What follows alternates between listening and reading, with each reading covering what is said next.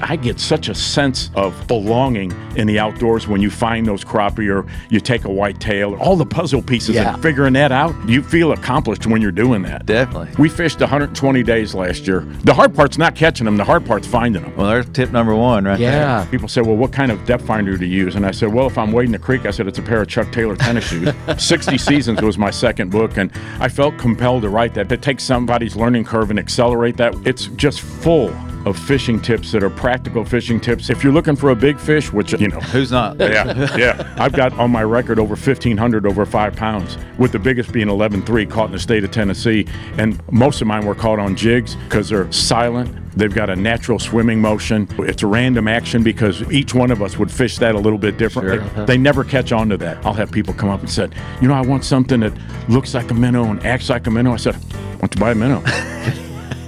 You can frown on it when you see those stringers full of big crappie. The award-winning Tennessee Wildcast is on the air with the latest on hunting, fishing, boating, wildlife watching, and all things outdoors. Make welcome your host, drummer and outdoor expert novice, Jason Harmon. Hello, everybody, and welcome to this edition of Tennessee Wildcast. Thanks for tuning in. Thanks for watching. Thanks for listening. We got a great show lined up for you today. We sure do. We have Joey Monteleone back with us today. I'm excited. Man, I'm excited too. He's got all kinds of great tips for us, great insight. He's been fishing for a long time. We'll get into the years here in a minute maybe and discuss a few things, but I'm excited to have him. Don, do you want to kick off with the station? That radio thing that we do, the little shout out, I mean, it's only appropriate that we do WSM 650, WSM, the home of the Grand Ole Opry, because Joey's on there every single weekday morning. So if you get up early enough, you catch he and Bill Cody, Charlie Mattis, and the gang doing outdoor news and a lot about fishing, of course, because Joey's doing it. But there's a lot of good stuff about wearing your life jacket, about just good common sense outdoor stuff. And so anyway, we are on with Wildcast as well, 6:30 a.m. on Saturday mornings, and every day of the week at 5:55 you can tune in and hear the Wildcast extras. So anyway, excited to have Joey here with us today. We appreciate our radio partners, and as always, go check us out on your favorite podcasting platform. Like us, share us, follow us, find us out there on social media, and like us, follow us there too. We are everywhere. Yeah. We are everywhere, and we are glad to have Joey with us. Joey Monteleone, he's everywhere. He's out in the water fishing all the time, and he's going to fill us up with all kinds of fishing insight here today. Yeah, and I hunt, but usually if it's nice enough to be outside, I'm going to fish. But I like climbing up in that tree stand too. Boy, watching the woods wake up. And I was talking to Debbie on the way in here, my partner Debbie Bryan. As we were coming in, I was talking about. I said, I've been to a lot of places. I've been lucky. I guided for canoe trips in Canada for 27 summers and fished in Mexico doing a video for Bass Pro Shops and been to Hawaii and fished a freshwater Dole pineapple plantation lakes down there. And everywhere I've been, I'll tell you, I've never been anywhere that's prettier and more diverse than the state of Tennessee. And I lived in Missouri, which is, it's a pretty state and we've got a lot of stuff, but it's not it's not Tennessee. Not Tennessee. Yeah. So I won't be saying I'll be Tennesseeing you for a long time. I'm going to turn my toes up here, I can tell you. Pretty great place. Yeah, Tennessee is a place to be. It's beautiful from east to west. You got all different topography, and it's just amazing the difference, from each corner. Yeah, and the 3 stars on the flag, I didn't know this until recently, but the 3 stars on the flags are indications of the different geographic we have. We've got the mountains if you go east, we've got the Mississippi Delta essentially if you go west, and my heart belongs in the middle. Yeah. Love it. I mean, we got a little bit of everything, and you're not too far from anything because you can get to any place you want to go pretty quickly. You are exactly right. Yeah. I've been everywhere, man. Yeah. Hank Snow. I forget about all those places that you've had the pleasure and the opportunity to fish, but hey, Tennessee's still home. Oh, it is. Yeah. It is. No, I do often say there's no place I'd rather be than in Tennessee, and that's true. I mean, when I went to Canada, I mean, more smallmouth than should be legally allowed. But I couldn't wait to get back home. You know, I want to get back to where home is. Yeah. Yeah. I mean, if you like the outdoors, I just can't think of any place where you can do all the same things in one state like you can here. Yeah. Even if it's not hunting or fishing, you know, we talk about there's a plate for watchable wildlife. Where we live now, we moved down to Deckard, and we live right on Woods Lake, and I'm telling you, eagles, seagulls, pelicans. We last week we had a fox, a beaver, and several other creatures walking by in our front yard. If you're a turkey hunter and you want to come by and sit on the porch and shoot your turkey, I mean, marching right past the house. I mean, it's just crazy, and we love it. I mean, there's something I never tire of seeing white-tailed deer. And I know it never gets old. Does it? And if you think about the restoration programs, I'm older than both. I'm older than both you put together, Bob. But no. But the thing about that is, for people that lived here, you know, in the early '50s and said you didn't see any deer, I said you can thank the TWRA, the restoration program. Yeah. And if you want to start counting them off, the elk, the sturgeon, the wild turkey, you know, those are success stories that belong to the TWRA. Wonderful, wonderful success stories.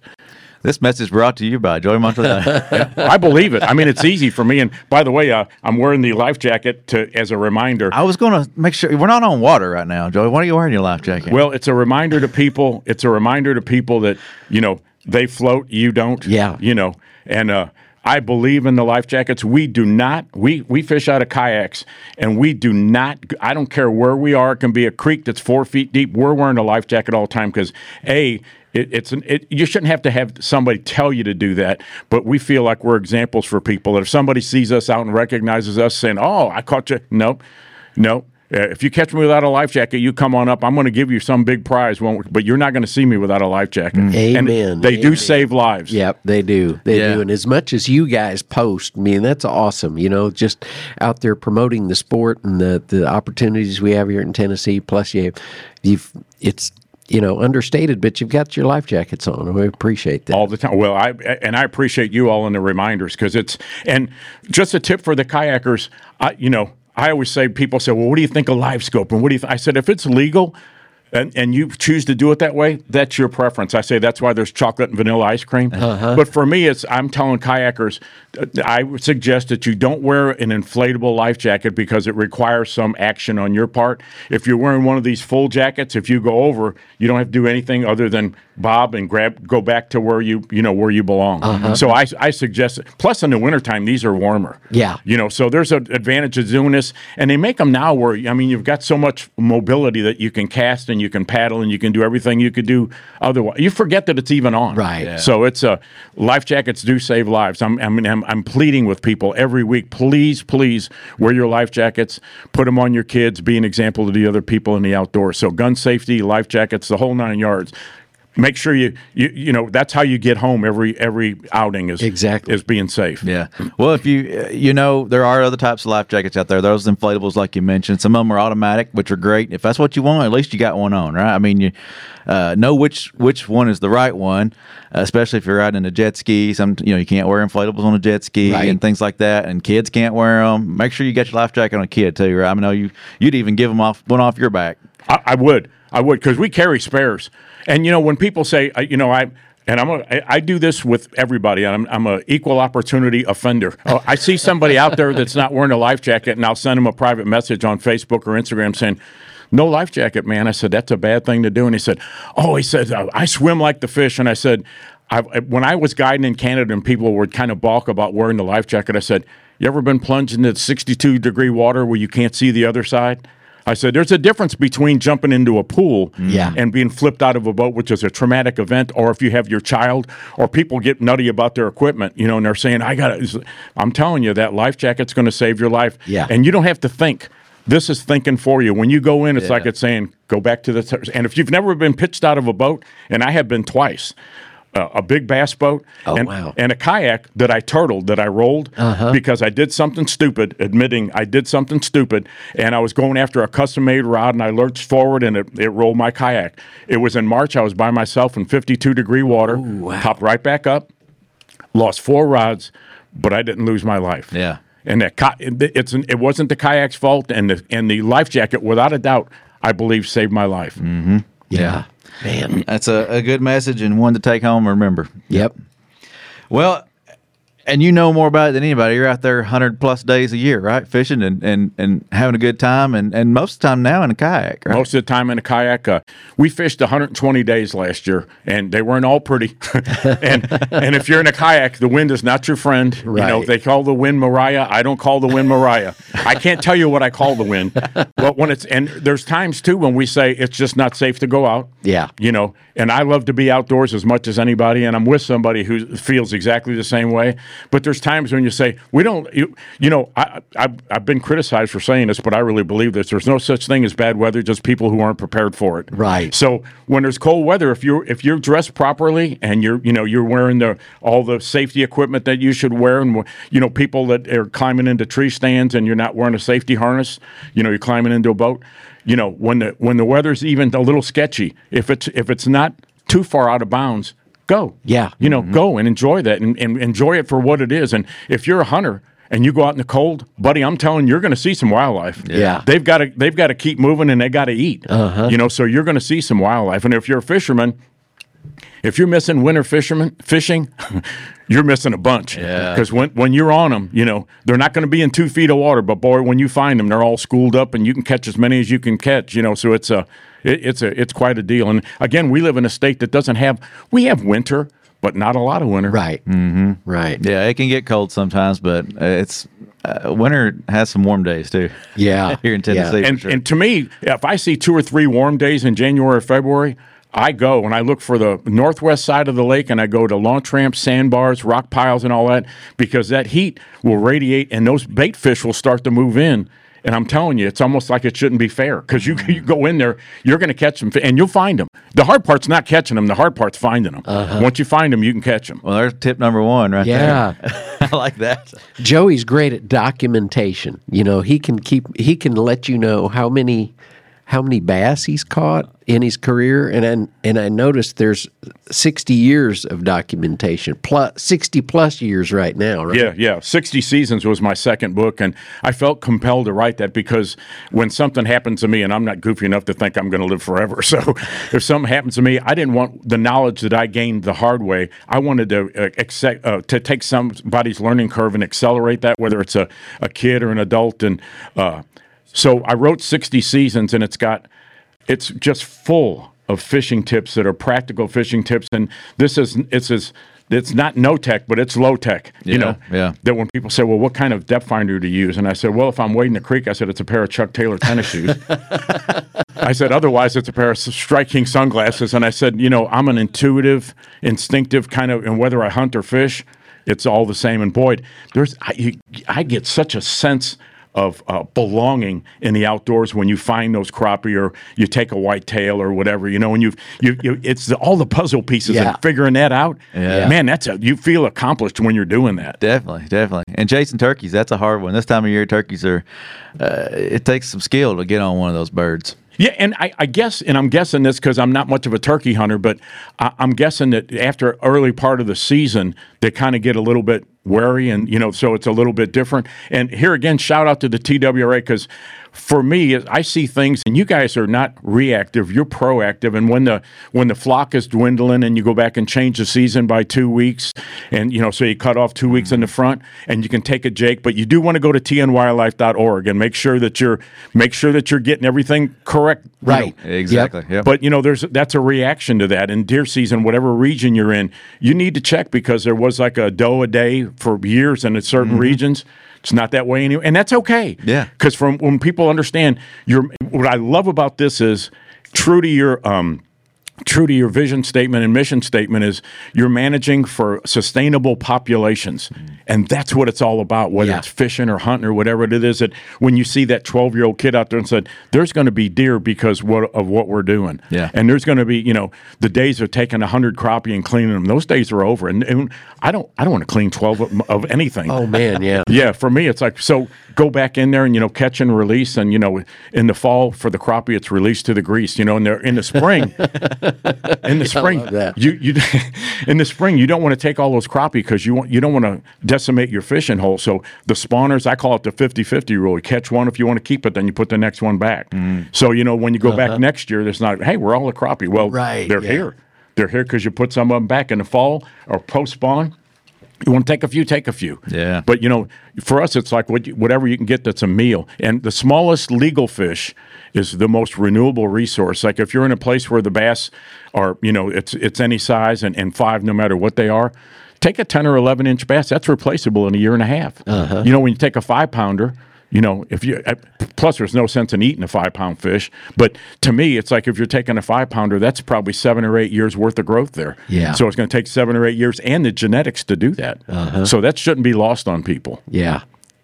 Definitely. I've been sitting here thinking about the kayak stuff. You do a lot of fishing out of a kayak. What's some pointers you'd give folks?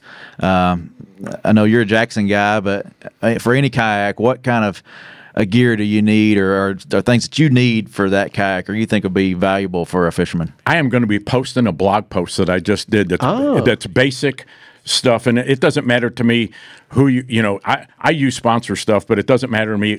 Get a quality life jacket because safety first. Yeah. And when I would do the boat show, and I've done them all over the country, when I do a boat show and somebody'd say, well, I don't want to do a kayak. I said, bad experience, right? And I said, yeah, how'd you know? I said, that's usually what stops people from kayaks and canoes. And they'd say, well, I can get such and such. I can get that little 9-foot kayak, and it's this. And I said, I have one question for you. You got grandkids? I said, yeah. I said, would you put your grandkid in that? And I said, no. I said, then don't buy it.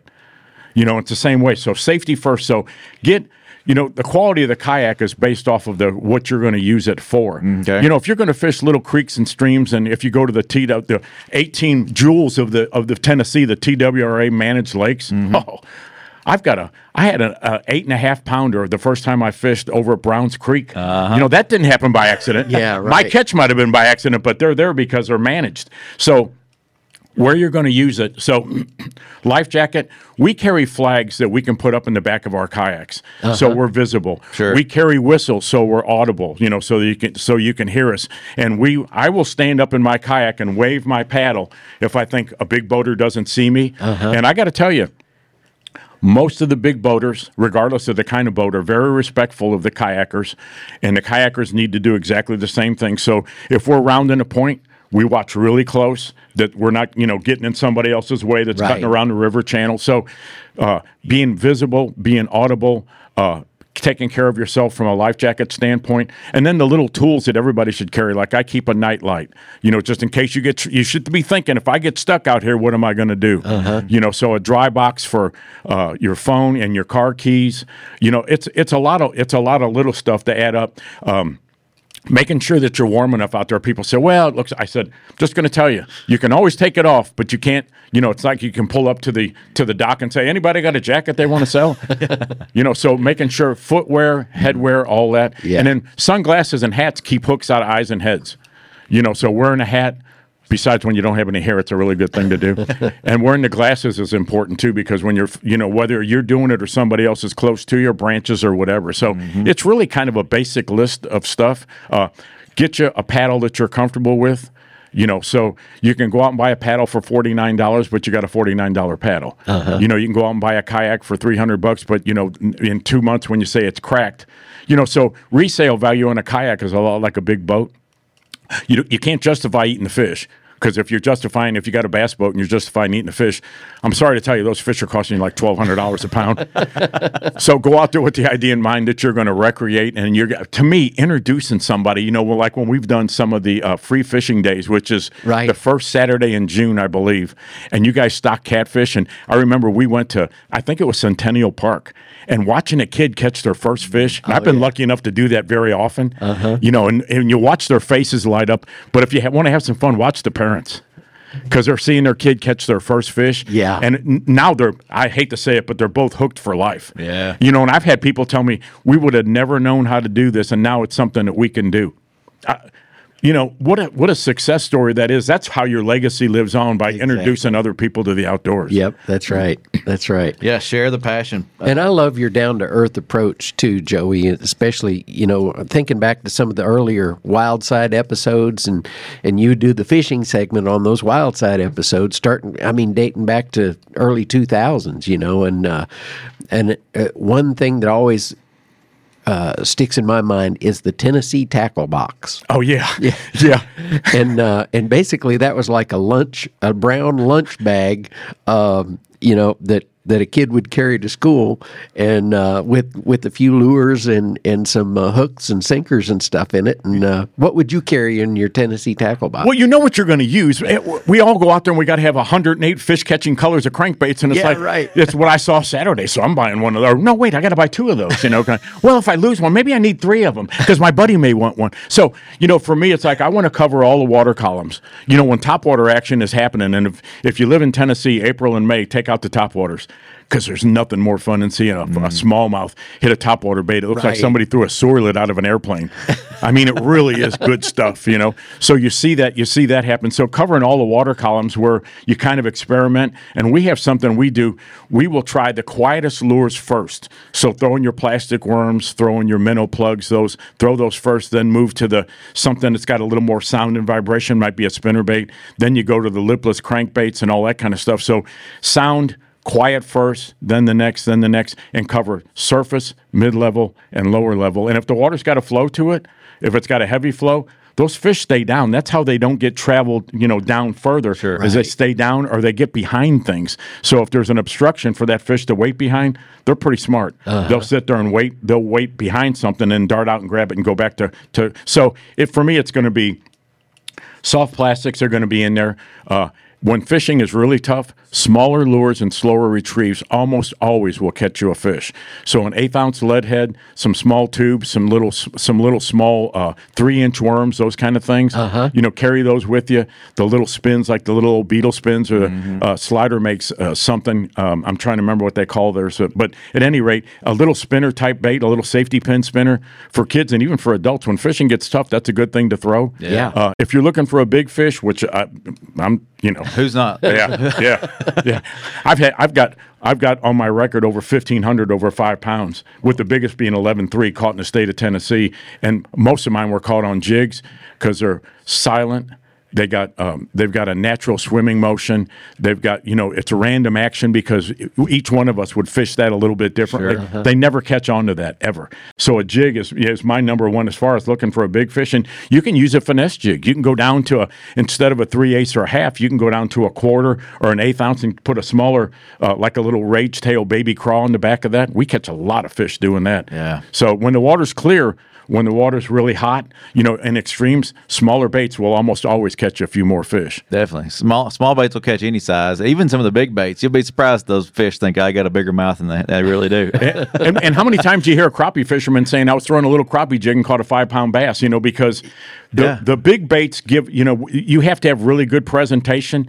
So a big bait's going to give you more clues as to not being real, but a small bait, that's a little bit of a different story. That's why people catch a lot of big fish at night, because their mistakes are hidden. If you've got, you can throw well rope, you can throw 60-pound line out there if you want to, and you can throw the musky jitterbug, they just hear blub, blub, blub, and so they come calling on it. So, night fishing, a lot of people catch big fish at night, and a lot of people catch accidental fish. I mean, I caught a catfish in the Stones River on a jig that when I'm holding it up, and I'll post this picture, when I'm holding it up, the tail's dragging in the kayak, and I've got it up to my shoulder. Oh, wow. It was a flathead, and I'm not good at give me a bass, I can tell you within a couple ounces what it weighs. With a catfish, it's like, I'm going to look at it and say, it's probably 50. But this was a legit, like a 3.5 foot long catfish, a big flathead. And if there's an uglier fish in the state, I don't know what it is. Yeah.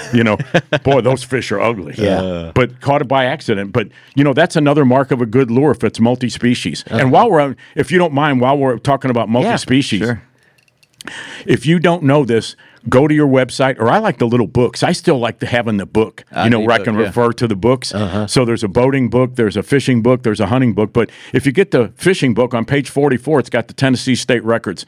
We hold 7 world record freshwater fish in the state of Tennessee, and most notably, for me anyway, is a 5-pound crappie, a 25-pound walleye, and of course the 11-15 smallmouth, a record that'll never be broken. Right. You know, you got to break it by 2 ounces for the IGAF to recognize it. That ain't going to happen. Between fishing pressure, a lot of different things that happen, and if you catch a smallmouth and it's illegal and you want to eat it, you can't eat it at my house, but if you want to eat it, it's yours. It's your fish, so you do what you want. But there's a lot of reasons why that record will never, ever, ever be broken. And I think that was in 1955. I want to say.